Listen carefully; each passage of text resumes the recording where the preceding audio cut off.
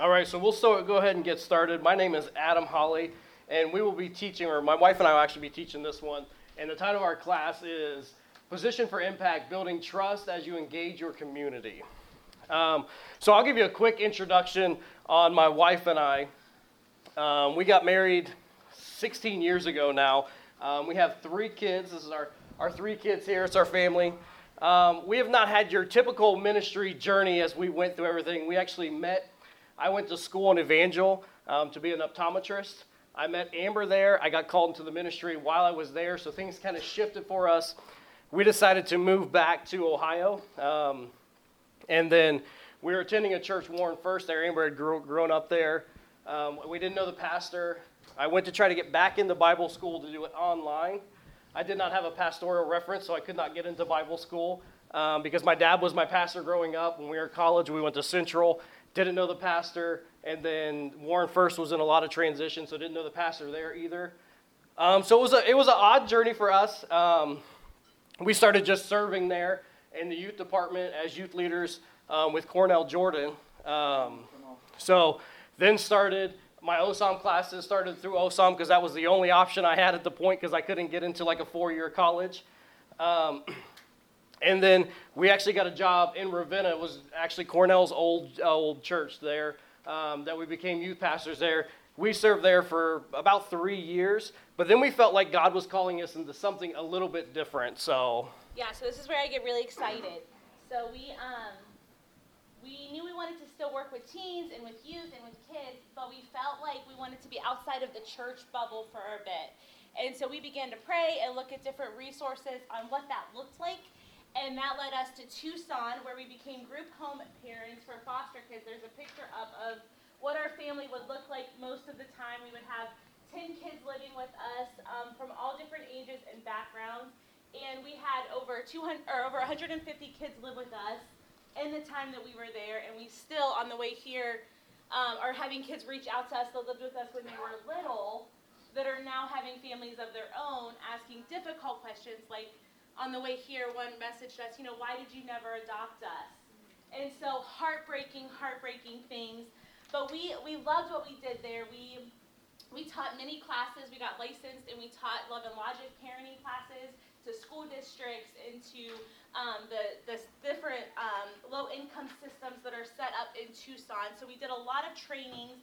We were senior house parents, so we would train all of the new people that would start on how to be a group home parent and how to run a family-based group home. It was not ran like a group home. It was very much a family-based one.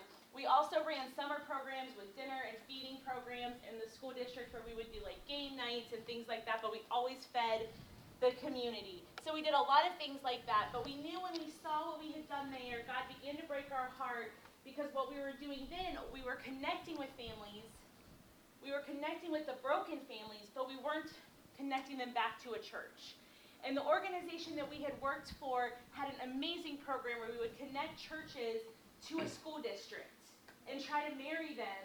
And we provided everything, the food, all of the accessories, anything you needed to do outreach with the school district.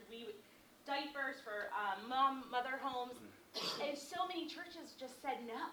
Like, no thanks. We don't want to partner because we want our name on everything. And that began to really shift things for us where we were like, now we're doing all social services and no kingdom church. And so how can you do both and do it well? Yep. And that's what our heart was, and that's what broke our heart for what we do now. So we knew we wanted to have a nonprofit that focused a lot on social services, but we knew we needed the discipleship piece where they could then get connected to a home church and a home space so that we could have both. And so that's where we got really excited and began dreaming about what church planting could look like if it was done like that. So that's where we are now. So we've been doing that for a year and a half, almost 2 years. In July, it'll be 2 years since we planted our church. We've been very, very, very submerged in our community in Newton Falls, and we love it. Yeah, so this morning we just want to break some of the steps that we followed to get into the community and all the things we did. And we're going to break it into like 2 different sections. The first would be the spiritual steps, and then the second would be practical steps, because we know that ministry, we need both for ministry, right? We can't be all spiritual and not practical, but we can't be all practical and not spiritual. So we need the both. But as we looked at everything, one of the things that our community had was a lack of trust for the church.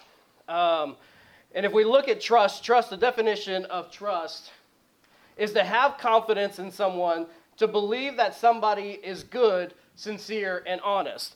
Well, this should be the definition of the church, right? We should all be these things to the community, but the problem is in most communities, this isn't what the church is. The church isn't trust somebody that think is good, sincere, and honest.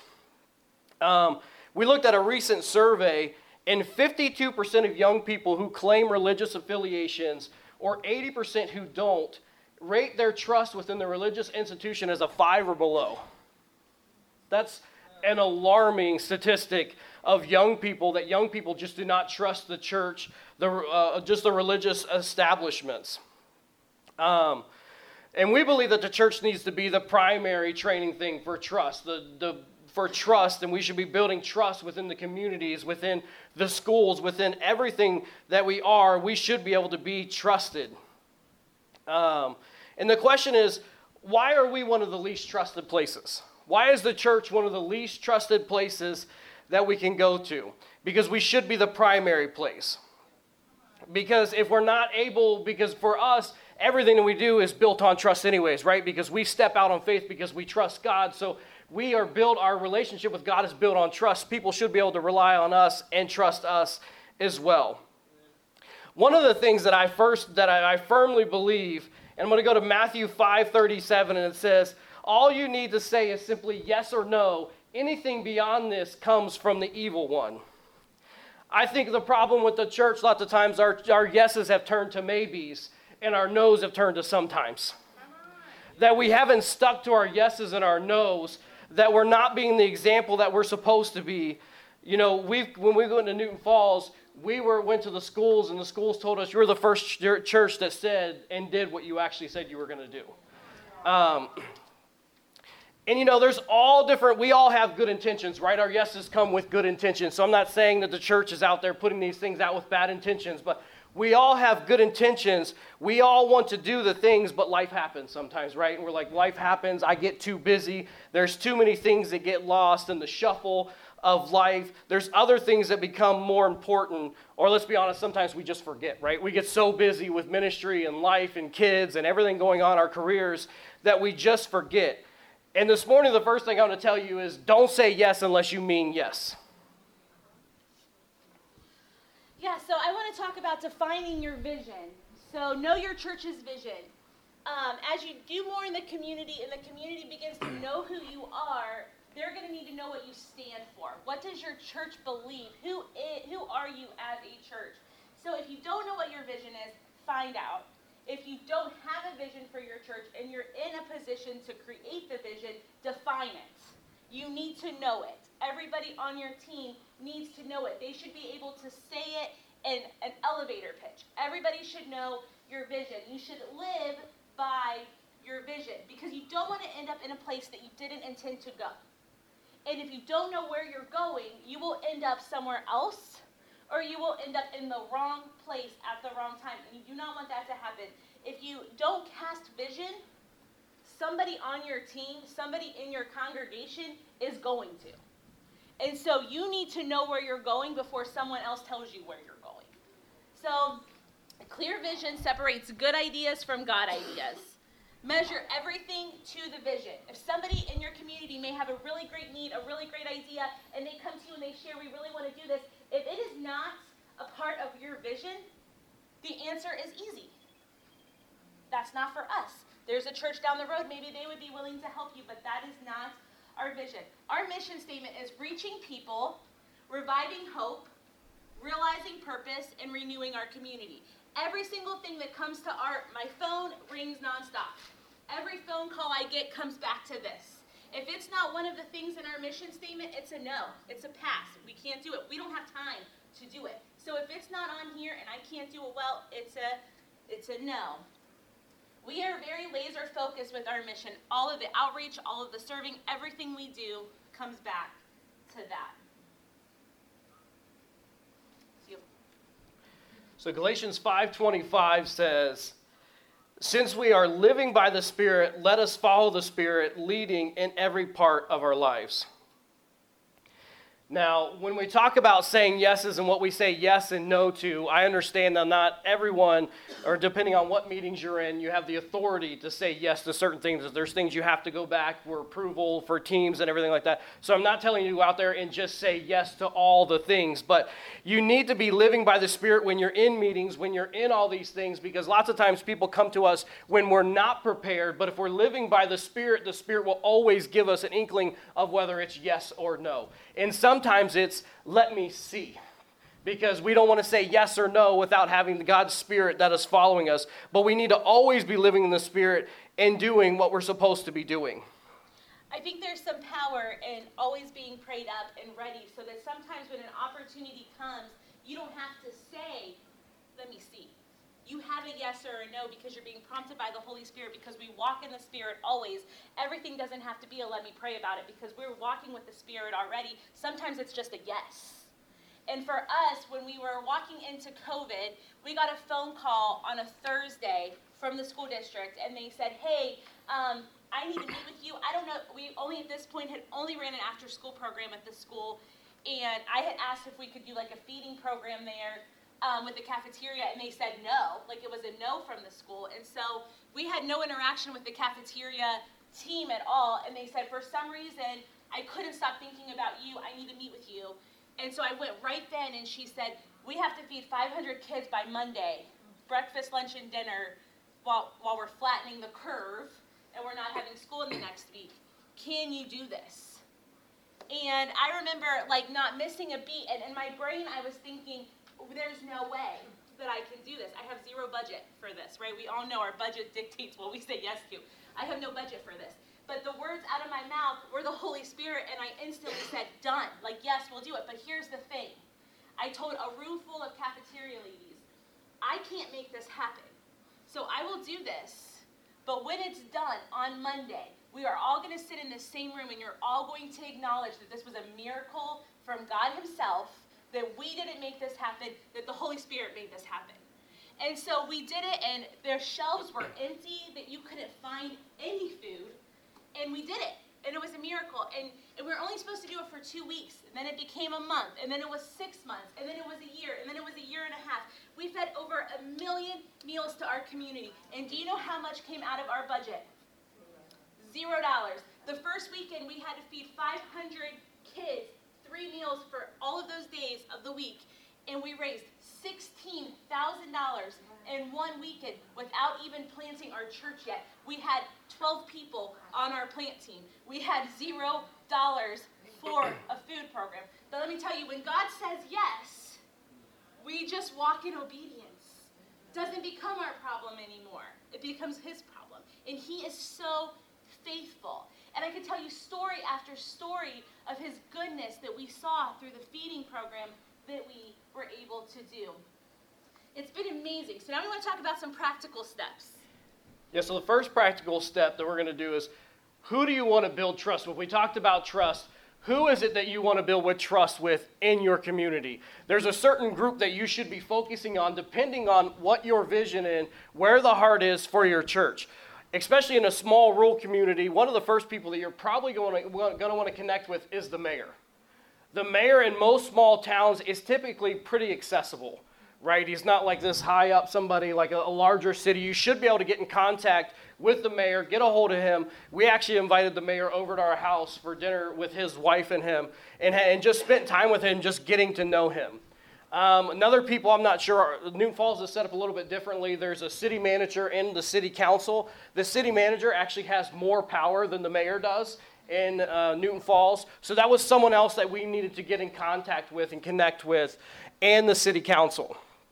But other people that we planned on being with was city buildings. We made sure that we were intentional with city buildings. That was the police department, the fire department, the water department. You know, everybody forgets about the water department, all the other people in town. You know, you always remember the police department or the fire department, but there are a lot of other places in your community that there are people working hard that you want to connect with in your city. So what does that look like, right? Yes, we need to introduce ourselves to them, but they need to see our faces. We want, when there's a tragedy in town or something happens, we want to be the person that they call. And so they're going to think of us only if they see us often. So we make ourselves regularly accessible to them. That means little things. We're taking them Easter baskets at Easter time. We're taking them goodie bags just to say Happy Valentine's Day. If there's a holiday that doesn't require a lot from our church, like a churchy holiday, like Valentine's Day, we're spending some money to do some outreach to all of those types of places. Everybody loves goodies. It can be a card with a snack. It's amazing what just a Starbucks little frappe drink will do for these people. They just feel valuable. So we always do that. But we know that our focus and our church's focus was going to be on young families. So you got to narrow down, where do you want your focus to be? Ours was kids. So where are we going to go to find kids? The school. And so everything we do is going to be wrapped around the school district. That's where we do most of our connections. We'll talk more about that in a few minutes. Yeah, so we want to break it down into 5 categories, and we're going to break it down into trust here. So we'll define it here. And the first one that we need to talk about is time. That how do you build trust with somebody and get in a relationship with somebody? It takes time, right? It takes your time. It takes effort for you going out and spending time with somebody. And how can they trust you if they don't know you and they've never spent time with you? And it's more than just saying hi as you pass somebody. They need to actually know you and know your heart, know the heart of the church, and know what you're all about. And for our church, we just church planted a year and a half ago. I'm still bivocational. So I still work 2 days a week outside the home, 10 hours a day for those days. I spend usually every single Wednesday serving inside the school. So that leaves me 2 days for church stuff, sometimes 3, depending on what's going on with working Saturday. But I make sure there's at least 1 day that I'm serving inside of the school or inside the community somewhere, because that is what's most important to us, so they know our faces, that they see our faces, and that they can trust us. Yeah, so we mark the school as our number 1 priority, but what does that look like? So we build trust in the school by doing multiple things, but I'm going to tell you what we don't do. We don't have events at our church expecting them to always come to us. We want to be in their safe space. We want to be familiar in their space. And so when we have an event, there are times we see if we can do it at the school. They know us. I don't want them to be obsessed and love my building. I want them to love our people. And so our people go to them. We need them to fall in love with our people, not our space. For us, our space is second. Our relationship is first. And so we go to them. And so what does that look like? Well, we did an after-school program. We always go to them and say, what do you need? Because, as churches, we can oftentimes assume what we see the need being in the community, right? And what we've been conditioned to always do. But what is your need? And they said, we need an after-school program. So we ran an after-school program for about 75 kids. That was before COVID. Once COVID happened, we still have not been able to have the permission to regain like that. But, the school, once we did this, then of course we did the feeding program with the school as well. We do a kids closet. So this is just another picture of the feeding that we did weekly. Every Tuesday we gave out boxes of food.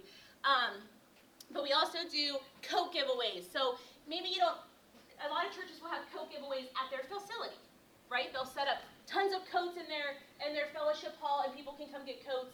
And maybe you have some that come and maybe it's a trickle people in and out. What if you took the coats to the school? Your name is still going to be attached just differently. So we don't just set our coats there, but the first conferences of the school year happen in October. So we're going to set coats up in October on tables when you first walk in. Guess what? When they walk into the school, they don't see the teachers first. They see our church first. We have all of the coats out there, usually about 75 to 100 coats. They can get coats, socks, gloves, deodorant, shampoo, body wash, conditioner, all of the things. And a pamphlet for our church if they ask. But they're seeing us every time they come to the school for a parent night. They're seeing us there. We run a hygiene closet at the school where we have Kids have access to any bath stuff anytime they need. So it's a little office space the school gave us. The kids can help themselves in and out to get whatever they need. We also have clothes there. One of the things the school said were kids are having a lot of accidents. We need pants for little boys and underwear. And so our church keeps the closet supplied with pants, underwear, socks, extra shoes, winter boots, all of those practical needs for the kids. And you know, even though we're helping the kids and the families, the school is seeing us be faithful. That is one of the reasons that we do it. But then this year, we just recently started a teacher cart. This is our teacher cart. You can see it's nothing fancy. My vision for this was way better. Like, I thought I would have it decorated for each holiday and every month, but turns out it's way too much work. It already takes an entire day to do. We do kindergarten through 12th grade. We do cafeteria workers, we do janitors, we do any person that works in the school on those days, we're doing this for. But here's the thing. You're going to see Starbucks drinks on here. You're going to see Pepsi and Coke. You're not going to see, like, Fago. Fanta. No Fago. Yeah. Right? If we're going to do it, we're going to do it. That's right. And so we're not going to go and hand out Aldi brand chips. They're going to get Doritos. And so this is our biggest, probably the only outreach that we've actually had to pull out of our budget because we do it weekly, and it is costly. To us, we have seen teachers cry. We have, last week, Adam had a teacher say, this is the only thing that fills my cup. And so it may just be a 20-ounce bottle of pop. But, you know, we have teachers sharing with us their illnesses, their pregnancy struggles. Like, it's becoming so relational. It's a beautiful one-on-one experience. I have seen churches stock the refrigerator in the break rooms for the teachers. Well, that's great. We don't want to do that. Why? Because we want to see the teacher every single week. We want to see them face to face, knock on their door. We also then have the opportunity to wave to all of the kids in the room, and the kids will say, oh, that's the pastor that brings the food. Like, they like seeing us. And so it's been a very cool thing. The other thing we have done with a zero budget is with COVID, one of the things that the school was struggling with were school supplies. The school always struggles getting enough school supplies in. If you ask your school what one of their needs are, they're going to tell you the teachers spend a ton of their own money on school supplies. So we decided we would do kindergarten through 5th grade school supplies. So we did that the first year. The second year, the high school principal called and said, hey, could you do through 12th grade? Again, prayed up, ready, I knew. The school's not going to ask me to do something big and me say no. So I said yes. And again, no idea how we were going to do it. We had a little panic inside, like if we don't do this, it's $30,000. Our bank account does not have $30,000 in it. How are we going to make this happen? We were able to provide school supplies every year since 2020, kindergarten through 12th grade with a zero budget to make this happen. It is incredible the miracles that can happen when you just say yes. When you're willing to work with other people, when you're willing to not care as much if it's a forward church thing, but a kingdom thing. When we're willing to say, it's not about me, it's not about my logo, it's not about my label, but it's about working for the kingdom, how much more we can accomplish when we work together. And it is a commitment. If I stood up here and said to you that this doesn't drain us, I would be lying to you. There are weeks that we look at each other on Wednesday morning and we're like, do we have to do it? Because we don't have a space in each school where we can keep the teacher cart. We have to go to our other school, load it all, take it to the first school, unload it all, then load it onto the cart, and then unload it all into the cart, and then take it to the next school. And it takes like 8 or 9 hours. And so this takes like 75 hours. It's so much work, and it's exhausting. But we believe that the reward is worth it. We just started a new program that we knew kids are our heartbeat at our church. And so this is just, it's a really stinky picture, but I really have no pictures of birthday blessings because we just started it. Birthday Blessings is a program we started for Trumbull. We started it just for Trumbull County foster kids. So every child in our county will get a birthday gift that's in the foster care system from us. It has now went to surrounding counties, and so now we're providing birthday gifts for surrounding counties too that are in foster care. But foster care will always be close to our hearts. So it's really about knowing your vision, knowing who your church is, what your church's heartbeat is. Our heartbeat is always going to be foster kids. It's always going to be kids in the community that come from a low-income family. And so how can we foster what our calling is? All right, so the next one that we have is R, and it's redefine. Let me catch up with my notes. You went through a bunch. Sorry. Yeah, you're good. I really don't stay on my notes very well. I was just saying I can make it kind of complicated to teach. So the next one is redefining the church. So through all these things that we've done, we've had to redefine the church because the church in Newton Falls isn't defined very well. It's like a lot of those statistics that they don't trust the church. So there's been a lot of redefining that we've done in these first couple years of just letting them trust. But there's a redefining that happens when people start to trust you. We will go to some place. We went to a football game, one of our kids' football games, and we were talking to one of the couples there that we help with Christmas. We do Christmas gifts as well for about 175 kids that we helped with. We've helped for several years now. You know, it's actually special to us because it was the family that we have bought for every year. It was like 5 or 6 kids that we've bought for every single year. And they introduced us to somebody else, and they said, these are our pastors. And I just look at Amber. These people have never walked through our doors. These people, I've never prayed for these people. Like, these are not people that have come through the church, but we are defined as their pastors. We go to several different places, and people will say, these are our pastors. And I'm like, I don't even know what your name is. Like, you've never been through our church doors before, but we are known as the pastors for a lot of people in town who don't ever walk through a church building. That's up to you, right? Okay. Well, one main thing that we hear from the schools is that the churches will promise X, Y, and Z, and if they follow through, then it's like leftovers. Or it's junk. Like, if they donate shoes, it's the shoes they couldn't sell at their, like, rummage sale.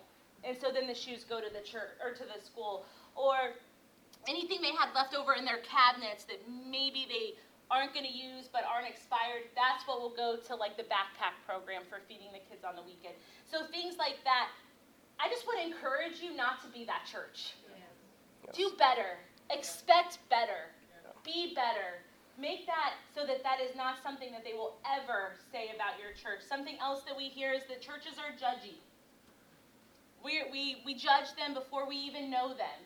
We've had that so many times shared with us. So we have to redefine who the church has been and what the church has been to them. And we have to love them without an agenda. We did our after-school program. We did the feeding program before we had even planted the church. Nobody in our after-school program knew we were planting a church. Nobody that came through our food line knew that we were planting a church. Why? We loved without an agenda. We love you because. Period. There's no reason, no alternative reason. We just love you. So we have a belief system that we're trying to change, and that can be a challenge. And so we have to really work hard to redefine that. And then we're going to go to you, and that one is my favorite, under-promise and over-deliver. That kind of is what we were leading into it, but this is a huge one. When you say you're going to do something, under-promise it. I'm going to do it. My best of my ability. I don't know that we have the resources to do it well, but we're going to try. We're going to try our best. And know that you're going to always over-deliver. You never want to over-promise and under-deliver. Always, always, always over-deliver. If we say we're going to do it, we're going to do it well. If we say we're going to do the kids' closet, guess what I don't take? Any used clothes. Because then I have to go through everybody's garage sale leftovers. If you want to donate to my kids' closet, it has to be new. If it's not new, take it to the thrift shop. I don't have the time. If I had a great, huge, massive team that could go through all of your things, fine. I don't. I don't have time to launder your clothes.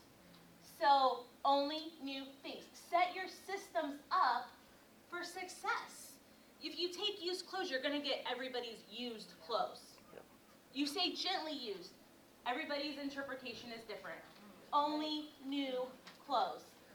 If we're being the hands and feet of Jesus, should it be done any way other than excellence? I don't think so.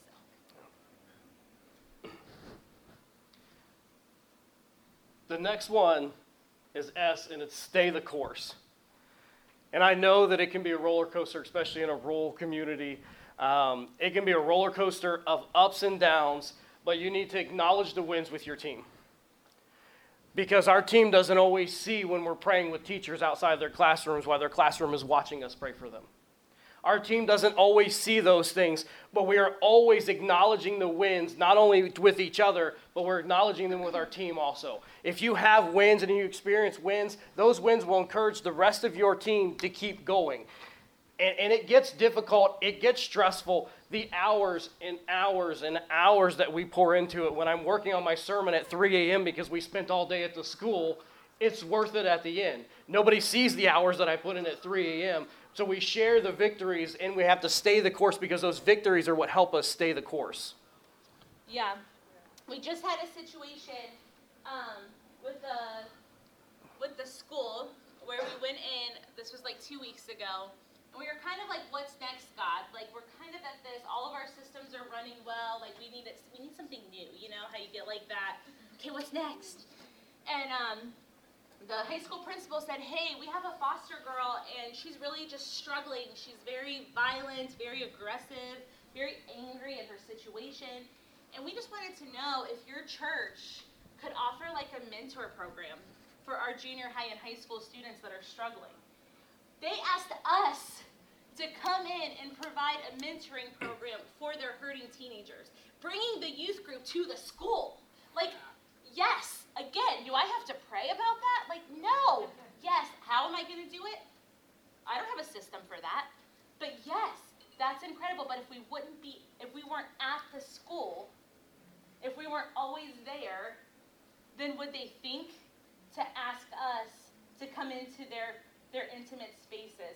We also were in the elementary school that same day, and one of the teachers in the hallway said, you know, something that we're really struggling with right now is we have like 10 kids in the K through 5 building that have lost a parent in the last 6 months to addiction, overdoses. 10 kids. Can we start a grief support group for them? Can your church offer some kind of a grief program for these babies to walk through this death in a healthy way? And so I'm only sharing this with you because these are examples of how we started here. Sometimes it feels like all you're doing is giving a bag of chips. All you're doing is handing out a bag of food. All you're doing is giving a coat, giving Christmas gifts. We're constantly doing. But now I feel like we're going into the second phase where the school is like, okay, we trust you.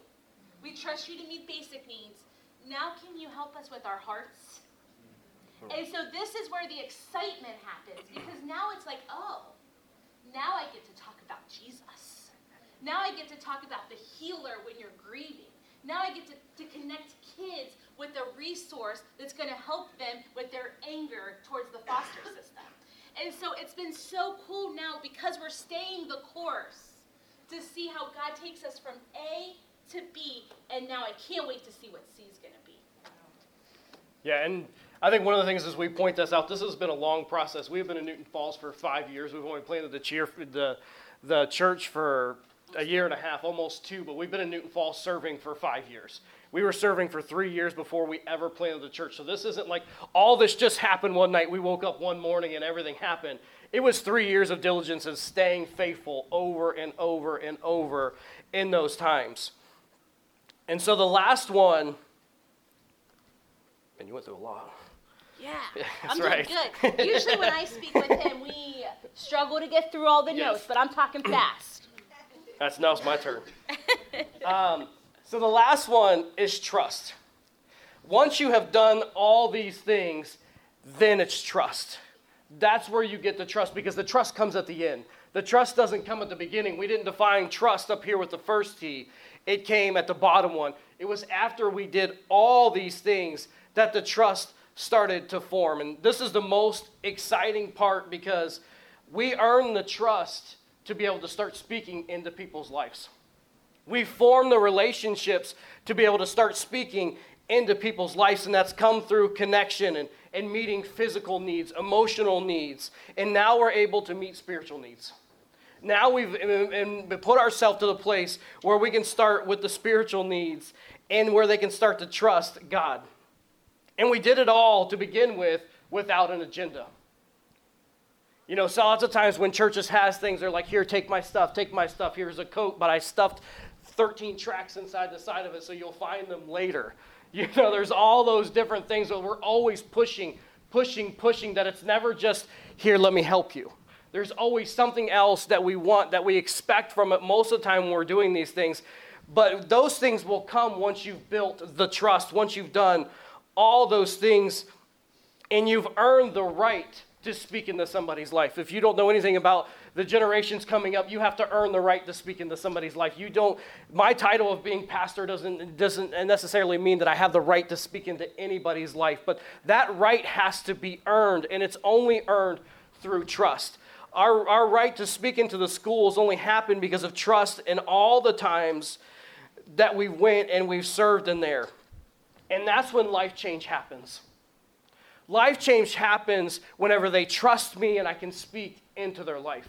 Because we serve a God who's a life-changing God, and we're walking into heavy situations.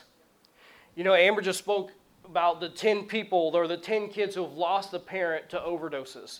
You know, one of the biggest things about Newton Falls, it's a small community, but there is a lot of drug overdoses. There's a lot of drugs that happen there. I'm not sure about your community, but it is it's a lower income community. There's a lot of deep, dark, spiritual things that are happening in Newton Falls that have to be broken. And for us to be able to break that, that means that my relationship with God has to be right. Because if I'm fighting some heavy, deep, spiritual darkness, I have to be prayed up when I'm going into the school because I have no idea what's happening when I'm going in there. I have to make sure that my prayer life is good. I have to make sure that my time that I'm spending with God is good, that this is good because this out here would not be good if this is not good. Because if we are expecting to go into our rural communities, going to the places where they know your face, for most of you, if you've been there, you live in a small community, they know who you are, they know what kind of life you're living outside of the church, so don't try to speak into their life if you're not living the life that you should be living because they know how you're living anyways. Everyone knows in a small community who's living what life and what they're living. And you know, when all that happens, we can see the brokenness healed. We can see the chains broken. And this morning, as we were sitting in the beginning session, and I'm going to piggyback off of Pastor John this morning. You know, for a lot of us, we read the Bible and we read all the miracles that God did in the Bible, and we think, well, those were Bible times, right? Lots of times, we don't see miracles like that happening because we have been willing to say yes. 2020, at the very beginning of 2020, I felt like for us as our plant team, I told our plant team, this is a year of yes for us. I had no idea what that meant. I did not know there was a pandemic coming. I did not know that we would be asked to feed the 500 kids the 1 million meals, but I knew that God was placing inside of my heart for our team to say yes. That's what made it so easy when she went into that meeting and they said we have to feed all these kids. It was easy to say yes because God had already told us to say yes. But if we're just willing to say yes to God, God will provide the miracles. When I step out and God's in front and saying, you know what, God will do this, God will step out with me. That when I step out and say yes, I'm not stepping out and saying yes by myself. I can tell you from a dollar perspective, we have probably poured $3 million into Newton Falls and not spent hardly maybe $10,000 of the $3 million that we've been able to pour into Newton Falls. That's through food, that's through Christmas gifts, that's through clothing, that's through school supplies, that's through all these different things. And the only way it's possible is because of God.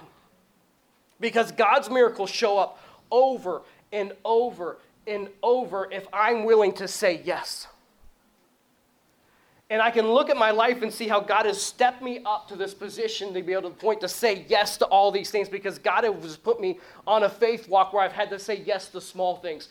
So this morning, if it's you, I would say if God is telling you to say yes to a small thing, that small to that yes thing is going to prepare you for a yes to a big thing later.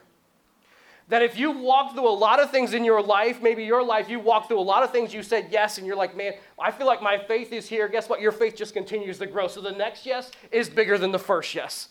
The last yes that you had, if you think, man, I don't know how I'm going to do it again, the next yes is going to probably be an even bigger yes. But God's miracle is going to be even bigger.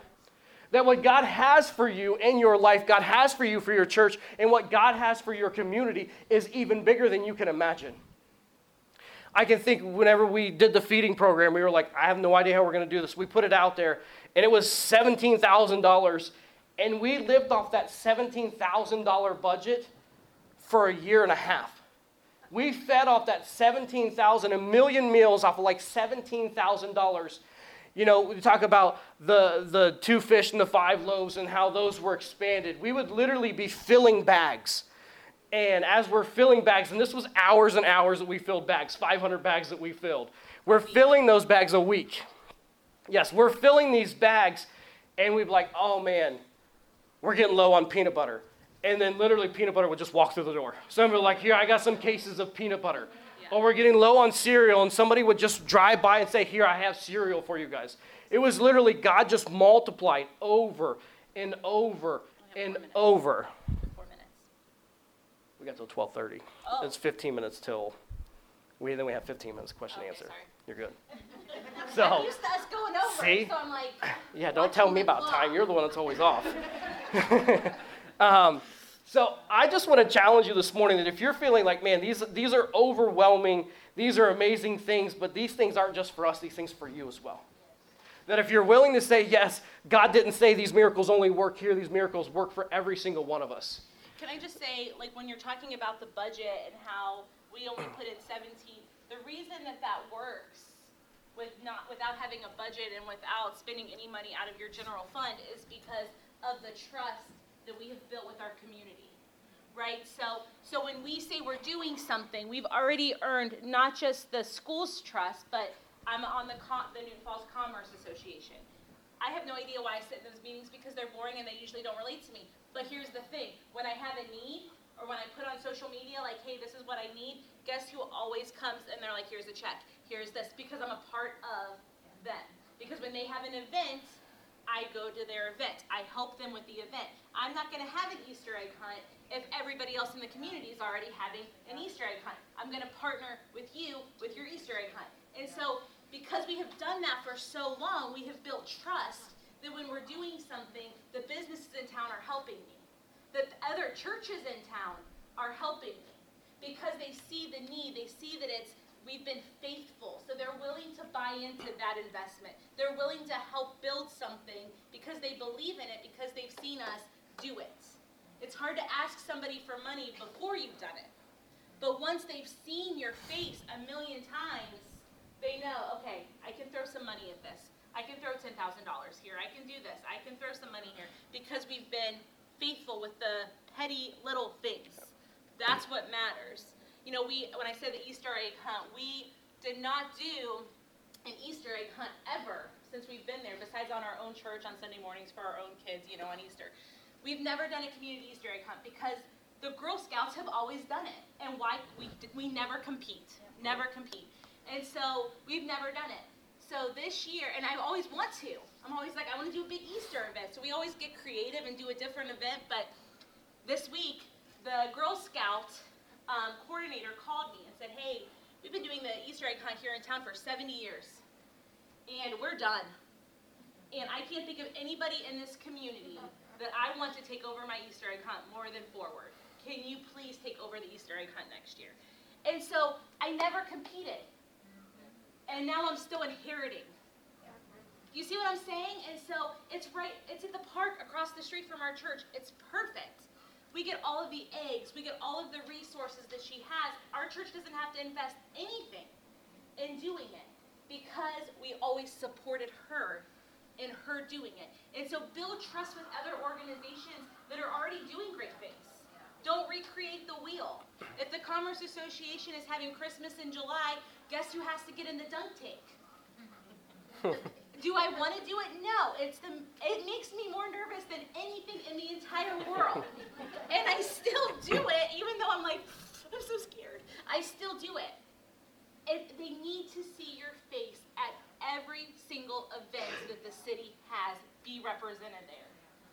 having a spring peddler and all the booths are set up. I'm walking around. I might not buy anything, but they're all going to see my face. I'm going to interact with everybody.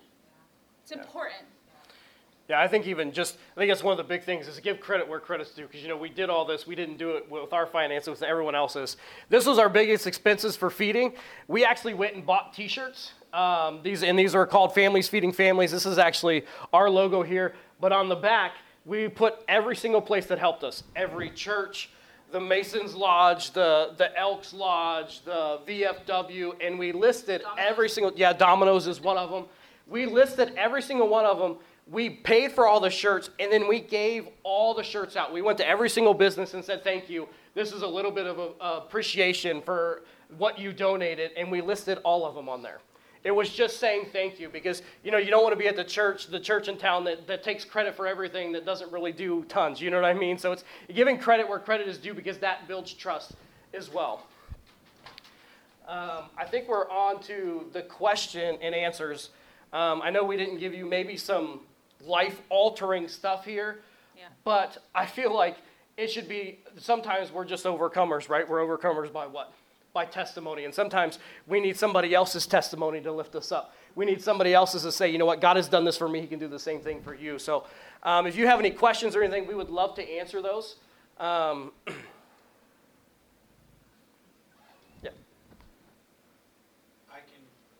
Your passion for what you're doing is very obvious. Your energy is as obvious. Talk about your support team, your other church members. How are you able to keep them fired up as you are? It has been a long process. If we can just be completely honest in here, there was 12 of us when we were running the after-school program. We were calling nieces, we were calling nephews, we were calling literally anybody we could call. We need you. And it was a long time I worked at Pepsi back when we first started. I was driving semi for Pepsi. I would start work at 5 a.m. I would run at work all day long to be able to get off in time. I would drive from Twinsburg to Newton Falls, which is about an hour. And then I would serve at the school for 2 hours, and I would put in about 14 hours a day. And you just show up over and over with the same thing on. And I think if they know how hard you're working, they're going to be willing to work as hard as you do. Adam never, as the lead pastor, if we're doing anything that we're asking anybody to serve at, 100% of the time, he's there working the entire time. First one there, last one to leave, every single time, even if it's filling Easter eggs. Like, no matter what the event is, you're going to see him there leading the way. And so I think that's important. It's important for them to see that, okay, so even Adam values this. It's not something that he can't even do. Also, celebrating the wins, the little things. We tell our team at the beginning of all of our meetings, we always start with what exciting things are happening. One of the wins is that 75% of our church are all of the families that we have reached with Christmas help or supporting them like this. Makes for other obstacles that we don't have time to get into in the setup of the church. But most of our families are families that have found Jesus through these things. And so when you're seeing the wins like that, it helps build momentum because they're seeing it often. Does that make sense? Even just like this picture here, we have 2 of the kids that were in this picture from the after-school program that attend church now.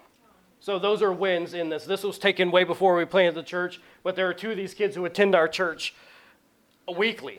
Yeah, our church is very small. But we run about 40 kids every week, and most of them are all from the things that we've done in the community. Mm-hmm.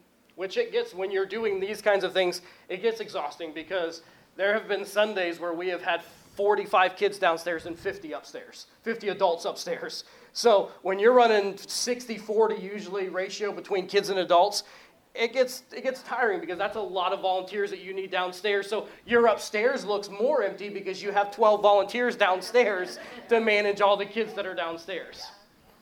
Go ahead. Eeny, meeny, miny, moe. Okay. When you're talking about weighing your yes, I feel like that's kind of where I'm at right now, trying to figure out where I even want my ministry to go. I just started a youth group a year ago, and weighing the yes or weighing the no, and has been a major issue for me. Because I don't want it to look like been really like cognizant I don't have like a lot of help. So how does that look for you? Like when you started this from scratch, like weighing your yes is hard because you can't say yes to everything being like a one, two people. Yeah, you really have to narrow it down to what's the main vision here. Where do I want to be? Because my phone, I have problems with my phone now because any given day I can get 70 text messages. And almost all of them are people needing some of either my time, a resource, money, something from me. And so I have just had to say, my phone is a no. Like if I don't have time to deal with your message, I might be rude, but I'm just not doing it. Because I had to have boundaries for myself because it causes me so much anxiety now. And so you just kind of have to put into some categories of where do I really win? What is a win for me? And maybe like sit down and really pray about like, okay, God, what are my 3 wins? And if it doesn't fall for one of those 3 things, then it's just a no. Until you can build your team. Also, maybe just building it where they already are will help. Don't feel like you always have to facilitate, just show up. That helps not put so much pressure on yourself to do all of the things. You're just helping with some things. Does that help? I don't know. 2 questions. Okay. Do you work? I do not. Okay. Full time for this. I was just thinking, that clarifies a little bit for me. Yeah. Because I run a home daycare and there's no way I can do what you do. So Yeah, it's a lot of work for me. my hands off to you. Praise God that you can do that. Second of all, I saw the school supplies that you got. How do you, if your church is so small, how do you get the community to help supply those supplies for that? Because we're in a low-income community as well. Not very well off, and we have started a clothing pantry because we have a room. It's not new clothes. It is used clothes because we have someone in our church who does go through it all. Yeah. And we have managed to get those clothes back into the school. How do you get people in your community to give you the finances to be able to do what you do to the school? It all starts with building those relationships because people, if I call you and say I really need something, I hardly ever ask for help. So when I ask for help, people are more likely to do it. Like, I'm not asking the business for a raffle basket. I'm not asking the businesses for a donation of a gift card to do for something. I don't ask for anything. But what I am doing is at Christmas, I'm going into the small businesses in Newton Falls and I'm buying my team gifts there versus on Amazon. And is it going to cost my budget double? Yes. A candle there is going to cost me $20. You know what I mean? But it's worth it because I'm investing into their business in December. So then when I need investment into my ministry, they can do it because I didn't ask them for something for a giveaway. I spent money in their business now on something I was going to buy anyway. But now they trust me because they see that I value them too. Does that make sense? Also, we didn't talk about this, but our ministerial association in Newton Falls, most communities have one. If you don't have one, you create one as the pastor. It has been dynamic for us. So lots of money. Our ministerial association has a chunk of money, and they're very generous with it. And so we go to, again, another meeting that we go to that a lot of times we leave and we're like, why did we go to that? But it's empowering because guess who wrote, the first year we did it, they wrote us an $8,000 check for school supplies. The second year they did it, they wrote us another $8,000 check. And then this year, they wrote us the check for the whole thing. And so here's the thing. It's all about consistency, right? And so the third time when they gave us the whole check, we did it as a ministerial thing. And so now their churches are also starting to shift where they're seeing what we're doing and where it started off with some, I'm not going to lie, there was some tension of like, you guys are doing all of the things, and it caused a little bit of a rift. Caused a lot. A lot of a rift. But now we've kind of came on the other side of it where they're like, let's partner. Yeah. Let's do this thing. And so it's been able to offer more opportunities where then we can spend more money or do more things because they want to be a part of it and they see we don't want to compete. My church isn't for everybody. So great, I can send them to you because I know you're a Jesus-believing church. When my church doesn't fit, I can say, hey, I know you don't love our atmosphere here, but there is one down the road that they do all hymns. I think you would love it. And so there's that option to be able to say, hey, we're here, this is kingdom work. I don't care if they all come to my church. I just want them to be in a healthy church. And so let's just connect people to church, right? We do a lot of stuff through social media too. Yes.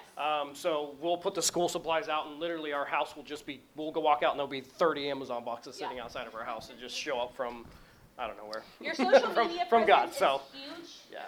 I would recommend if you don't have one, get one, but make sure it's done well. Yeah. You want whoever's running your social media to be consistent, so like don't give 10 people access. It's only, we have 4 administrators on there that can do messages and stuff, but I'm like, if somebody posts, it's me. Because it's almost like your social media will have a voice, and so you want them to feel like they know who they're talking to, even if it's a page. And so ours is always me, and I do videos and I go live because you want those engagements, and videos are always going to give you more engagements. And so we use our social media to raise a ton of money. And I don't ask for money like in a, I need X amount of dollars, help. Like it's more of like, here's the need. Here's our Amazon wish list for school Who wants to help be supplies. generous? Yeah. And typically we have no problem getting, Yeah, we 70 rarely get families checks in. adopted for Christmas. We rarely get money, and it's always, here's our Amazon wish list for school supplies. Will you buy some scissors or will you buy some binders? And people are more likely to buy the things because they know exactly where it's going than write you a check. Yeah. Yep. How do you get the new clothes? Same thing. I have people that just really see the value in it, Yeah. and so I have somebody that just buys me new underwear all the time. And to be honest, the stuff lasts a long time in our kids' closet because it's not especially older kid clothes, it's not like we don't have to do it that often. Probably like every 3 months it might need a couple things, but it's kind of self-sustaining. Like it's full, but we don't have to, I don't think we've ever spent any money out of the budget in it. And the thrift shop in town is ran by the Ministerial Association, and anytime he gets anything new, he gives it to us. Yep. So find out if there's a thrift store. Yeah. And if they get new things, you want their new things. Yeah. You don't want their used things. You Yeah. want their new things. They're free, but we ask for it. Yeah. Yeah. Any other questions? Yes. So just real quick, I'm not saying thus saith the Lord, but you guys thought about teaching classes online about what you just spoke on, or writing a book, or this is so Already had 3. needed, because, and I'm not saying this like I don't know you and I may never see you again, but I mean, you know what I mean. But you are so emotionally and spiritually whole and well, and we need that. Thank you. Yeah, thank you for It's that. so timely that you would say that because last night I was like, are we wasting our time? I feel like everybody just, I feel like, does this even matter? So it's good to hear that because, you do get in, Satan likes to creep in with doubt, and say, Yeah. yeah. Any other questions? I think we have time for maybe 1, maybe 2 Okay. more. Not a question, but a thought, like your guys' passion, Yeah. I believe is contagious. I've seen it in my church, where the passion in my church wants me to get involved. I want to get involved, where I was staying quiet, but seeing consistency and faithfulness, it's like, you want to be a part of that. Okay. So I appreciate that. So I want to say this. You're saying that as like being in a class that we're teaching. So how do we get people to give us money? Yeah. Like, we're passionate about what we're doing. We're not saying like, listen, I need some money. Yeah. we have a need again, and we just really need to collect some coats. We're like, listen, we need some coats because we got cold kids. So who wants to buy a coat? You know what I mean? And so the passion is contagious with people. They want to be a part of something. And that's what we realized is people want to be a part of a vision. And so when you give them something, like we have 75 kids that need a winter coat. Who wants to help? Now all of a sudden somebody's like, I'll buy 25. Because they see, okay, there's a number, there's a real face. It's not just, hey, we want to have some coats on hand. It's like we have this many coats that we need. And Christmas, I will never do, it would be easier for me to do Christmas a million different ways because we do 175 to 200 kids. I went through different systems of like, gosh, how can I make this easier on myself? But here's the thing, people want to buy for a specific kid. They want an age, they want 3 items they want, sizes of clothes. They want to have like something that they can see. So if I just say I need to buy for 175 kids for Christmas, it's $100 to adopt a kid.